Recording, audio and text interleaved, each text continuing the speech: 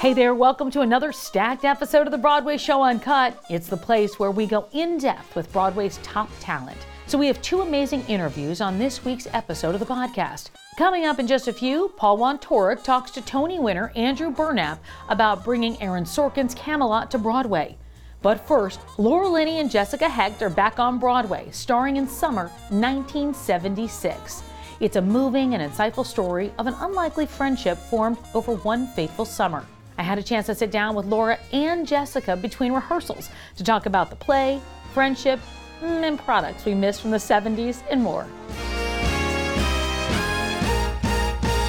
Nice to see you both. Thank you for taking the time. Middle of rehearsal right now, but I want to jump into to talk about summer of 1976 and where you begin to get these characters. Where do you go for these characters? Because we were all there, younger, but we were all there. So where do you go? It's a really good question, I must say. I think your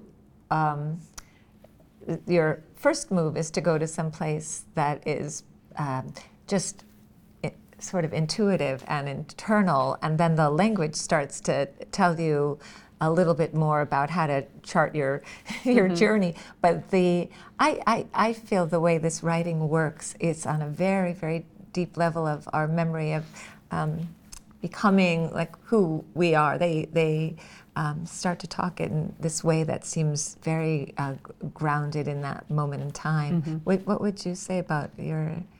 Well, I think it's the period of time and the culture is certainly running underneath all of it, and influences certain decisions and maybe certain the choices that we make.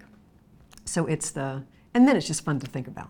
It's just fun to make lists of all those songs and the memories of how things smelled back then, the colorful nature of clothing, what clothing was before it all went black in the 80s, which it just did, it all went black. And remembering the toys that you would ask for Christmas, the Tootaloop radios and the, oh my gosh, all of that stuff. And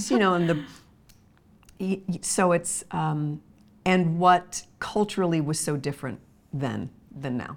And also then what is exactly the same. Talk about that. Talk about what is the same, because I think that's really interesting. All that time that's gone by, all the experiences that we've had, but there are still some threads that are the same. Well, I think friendship is still the same. Yeah. Friendship is friendship, and it's a necessary thing for everybody. And female friendships are extremely deep, and it can really transform you. Yeah. So it's that's the thing that stays the same. And how you become closer is so interesting through, you can't really manage that. Meaning you can't kind of force the way in which we become close. It's quite lovely the way the play gives you these circumstances that that then Laura and I have talked about. Things that are not necessarily in the play, but that we both reflect on as long car rides or dinners that suddenly take you into some territory that you didn't expect to talk about, but you suddenly feel safe enough to do that. I feel like female friendships, especially for me, like I hit 50, and all of a sudden those female friendships, and my mother had told me that before she died, they were going to be very important to me someday. I mean, they were important growing, all through my life, but really someday they were going to have a different kind of meaning, and I see that now. Do you feel that now in your own lives personally? Oh, sure. Oh, absolutely. Yeah. They're witnesses to your life. They know the parents who are no longer alive. They know where you've stumbled and where you've done well and how you've changed and how you've improved yourself. Or, it's a witness. Yeah. That's a beautiful way to say it. That's a really beautiful way to say it. And that also reflects the idea that a great friend doesn't look at you with judgment, that they actually understand. Yeah. There are moments. There are moments, but then they kind of sure. But they know so much of you. They know that whatever annoying bad part of you that they may experience is a small part of you. And is worth getting to the better part. What is it like what are the challenges of a world premiere like this for both of you?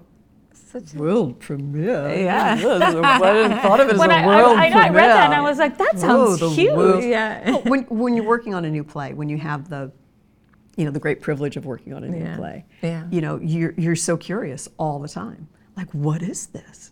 Yeah. Does this work? What works? Why does it work?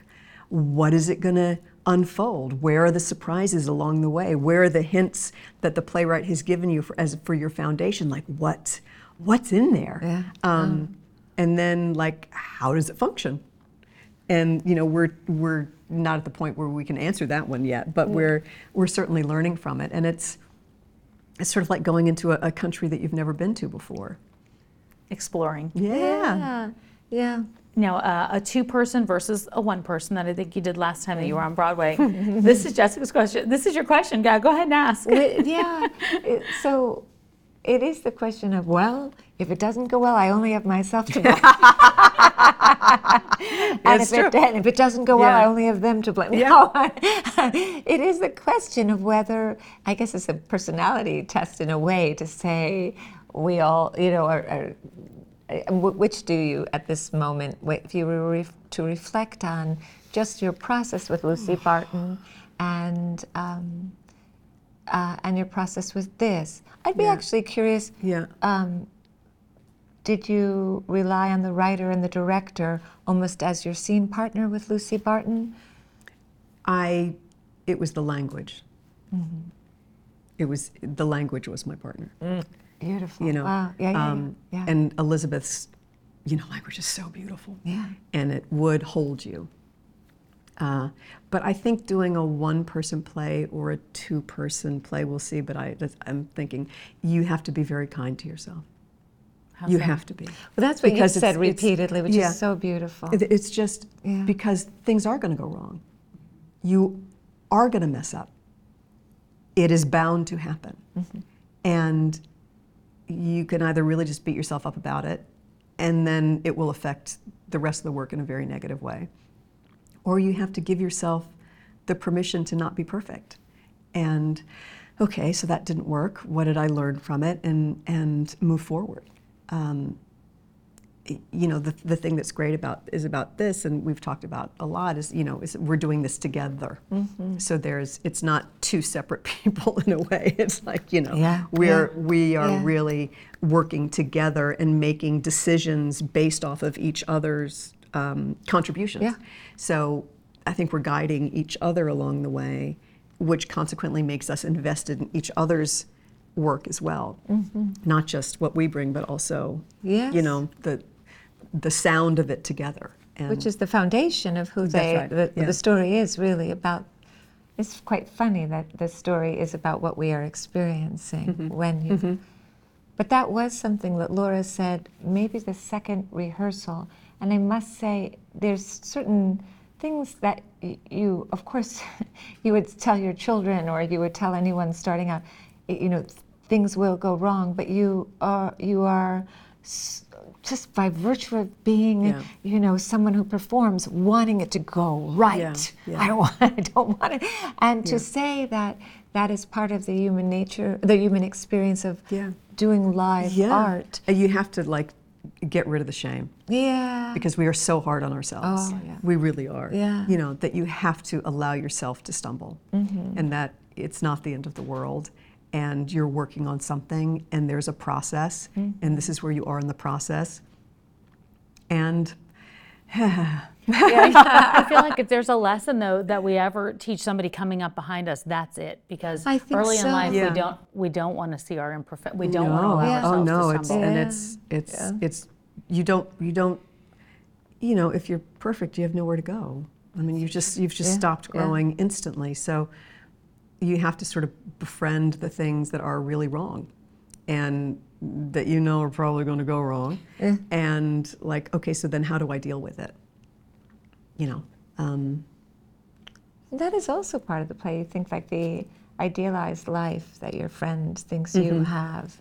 You just think of any friend that you're truly close to and when you kind of imagine them late at night at home, you always think, oh, I'm sure they're like lying with their partner on the couch. Their apartment looks perfect. Yeah, reading poetry to each other. That's right. Eating some delicious Yeah. brioche that they've just baked. And you're like, no, they're probably. That is so true. Yeah, that is so true. Any good friend I have, I always idealize. And then this play is about actually snipping that away. Reality. The reality. Yeah. You've been performing double duty. I know, Unbelievable. that's a lot. Unbelievable. It's unbelievable what she's doing. It's extraordinary what she's doing. Very generous. This one. I don't know how she's doing it. Yeah, how she's are giving you? such a gorgeous performance over there. 8 shows a week, and then she's here all day long doing incredible work in that room, and they're so different. And I know how exhausted I am just from being in rehearsal. And then I think about Jess, who then is going and doing this incredible thing at Signature. It's an amazing thing to watch. It means so much, Laura. Oh my God. So beautiful. I'm so honored by you. But that other play, which is called Letters from Max and has been a tremendous experience, is so tightly structured. It gives you sort of a lens into what Laura was talking before about at a certain point in a process, the play itself lifts up out sort of away from your anxiety about it and your sort of worrying it into performance, and it has its own kind of identity that is stable, and you don't need to worry your way through it. And luckily, the way this worked, and I'd been working on that play for quite a while, it is in a stable place. So it's like performing an instrument, using a different instrument in the evenings to do that. Swimming and tennis. Swimming and tennis. Yeah. It's swimming and tennis, neither of which I'm very good at. Okay, some items from 1976 that we missed that we cannot get today. Love's Baby Soft and My Love's favorite. Fresh Lemon. There was a shampoo that God knows what chemicals was in that now, but I think it was a Fabergé wheat stalk shampoo, and it had a certain smell to it. It was kind of like light amber color, looked like maple syrup almost. So there was that. Yeah, That was really that good. was great. We did the lip products. We've talked about the lip products. Bonnie Bell lip smackers. Yeah. Bonnie Bell. Yeah. I'm going to find those metal things and send them over to you. I love. They were so good. Yeah. Wendy. Do you miss Wendy? Oh, yeah. Oh, her. I miss Wendy. Oh, her. I know you're not Wendy. Yes. Yeah, I do too. I miss all those people. That was a tremendous experience, and I loved it. And I loved playing her because she was just such a mess, and there were so many things wrong with her. So I do miss her. I've also never played anything that long. Oh, really? I've never. I didn't know it was 5 years, and I've never been involved with something for such a long period of time. Yeah. Thank you both. Such a pleasure. Oh, it's such a pleasure to talk to you both. I love seeing women do this. I love seeing you both do it together. Thank you. Thank you so much. Thank you. Thank you. Emmy and Oscar winner Aaron Sorkin's got a new show on Broadway to talk about this spring. It's his adaptation of the classic Lerner and Loewe musical, Camelot. There's still King Arthur, Lancelot, Guinevere, and Merlin, but this version eliminates the magic wands and more. Andrew Burnap plays Arthur. He sat down at Lincoln Center with Paul Wontorek. Andrew, hey. So good to see you. So good to see you. Lincoln Center, your new home. Here we are. I mean, this is like one of the most beautiful spots in New York City. It's kind of cool to make this like your Yeah, it doesn't get any workplace. better than this. Yeah. Yeah. You're playing the king. You're that I King am. Arthur in Camelot, and I Yep. don't think there's been a king here since the King of Siam. I think The King and I. you're right. Yeah, I think you're right. I mean, maybe in one of these other theaters there might have been something with a king, but that was a big theatrical king here. Oh yes, exactly. Yes. So I have now been dubbed the new king. How did this come to you? I didn't really know Camelot that well. I feel like a lot of people don't really know Camelot, especially Yeah. younger people. Yeah, and so I knew the legend, just sort of tangentially, and then when I saw who was attached, I kind of didn't even need to read the new script or anything. I was Meaning sort of Bart Scher, the director. Bart and Aaron Sorkin and that's Lincoln Center. Yeah, Lincoln Center. I was sort of like, I would be very stupid to say no to this. And from there, then I read Aaron's script and fell in love with it. And from there, I was sort of like, oh, please, please, please let me do this. This is a really good role, and King Arthur is obviously a very iconic character, but you have a really great sort of, there's a lot of mystery around, wonder what the king is doing tonight. It's it's your first song, and, it's all about sort of,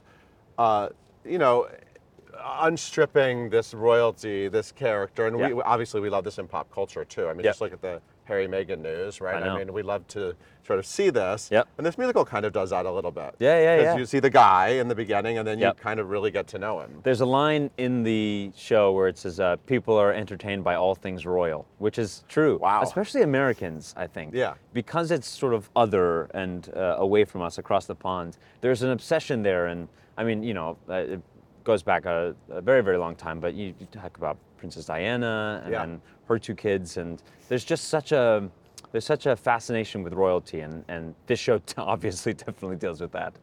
And then there's also the Kennedy thing with this show. Yeah. Sort of famously, I was doing the research and I realized it was a week after John F. Kennedy was killed.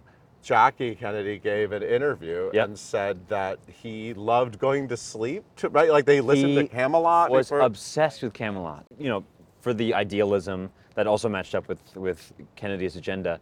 And he referred to himself as Lancelot, which I find really interesting, that he didn't call himself Arthur. So let's explore this. Yeah, it's really interesting. That was the one thing that sort of popped out to me, and I went, I wonder why. But I guess it makes sense. So he wanted to be the hot, sexy stranger who comes in and shakes everything up. It's exactly right. Yeah, not the old musty king. But yeah, which is something I did not know. I had no idea that Camelot had such a sort of a big place in American politics. So and I think that this production honors that in a new way. Cool. Yeah. And it is a love triangle. Yes. King Arthur does have to worry about Lancelot swooping in with his singing. And I know, and his braggadocio and all of this. I mean, he comes in and everyone in the entire kingdom goes, who the hell is this guy? Right. Which is great at first, right. And then things get a little complicated. Yeah. So what about you? Do you think you would say you'd rather be a Lancelot or a King Arthur? I mean... Oh, 100% King Arthur. Yeah? So what do you like about this guy? Well, in a world of cynicism and detachment and sarcasm, he earnestly believes that humanity can be better, and we can actually create systems that provide for society's most vulnerable, and actually do it well. Not in a way that is a power grab or a sort of brushing off of the world's problems. He really truly believes that, and he's also such a little nerd, which I identify with big time.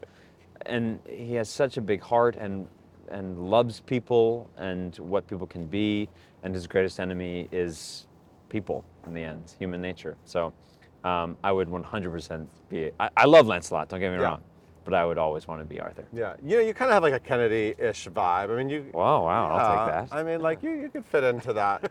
And you grew up you grew up in Rhode Island. Rhode Island, yeah. Yeah, so you weren't far from the compound. That's true. That is true. Yeah, I'm like 40 minutes away from the church where they were married. That's where I was born and raised. And you have that fact in your head. That's exactly right. Yes. I mean, who doesn't want to be somehow tied to the Kennedys? Of course, everybody does. Yes, in some way, shape, or form. So Aaron Sorkin didn't adapt the original script. He rewrote the book. A complete. And I know his involvement. He said, "I will do it if I can completely rewrite the book." Yes, and kudos to the estate that gave him, free reign, and he really did start from scratch, and he created a world that's witty and funny and tragic and complicated and a bit more modern, and one that I think honors the original story beautifully and captures all of that, dare I say, magic from the original, without the literal magic. And oh, lovely. I said magic and birds flew by. he's just created something that I think people will see themselves in a very new way. I love that. I can't wait to see it. I mean, Lincoln Center does well with these big, grand musicals. They tend to do pretty well. Do you remember the first time you ever came here to Lincoln Center? Okay, you ready for this story? Yeah.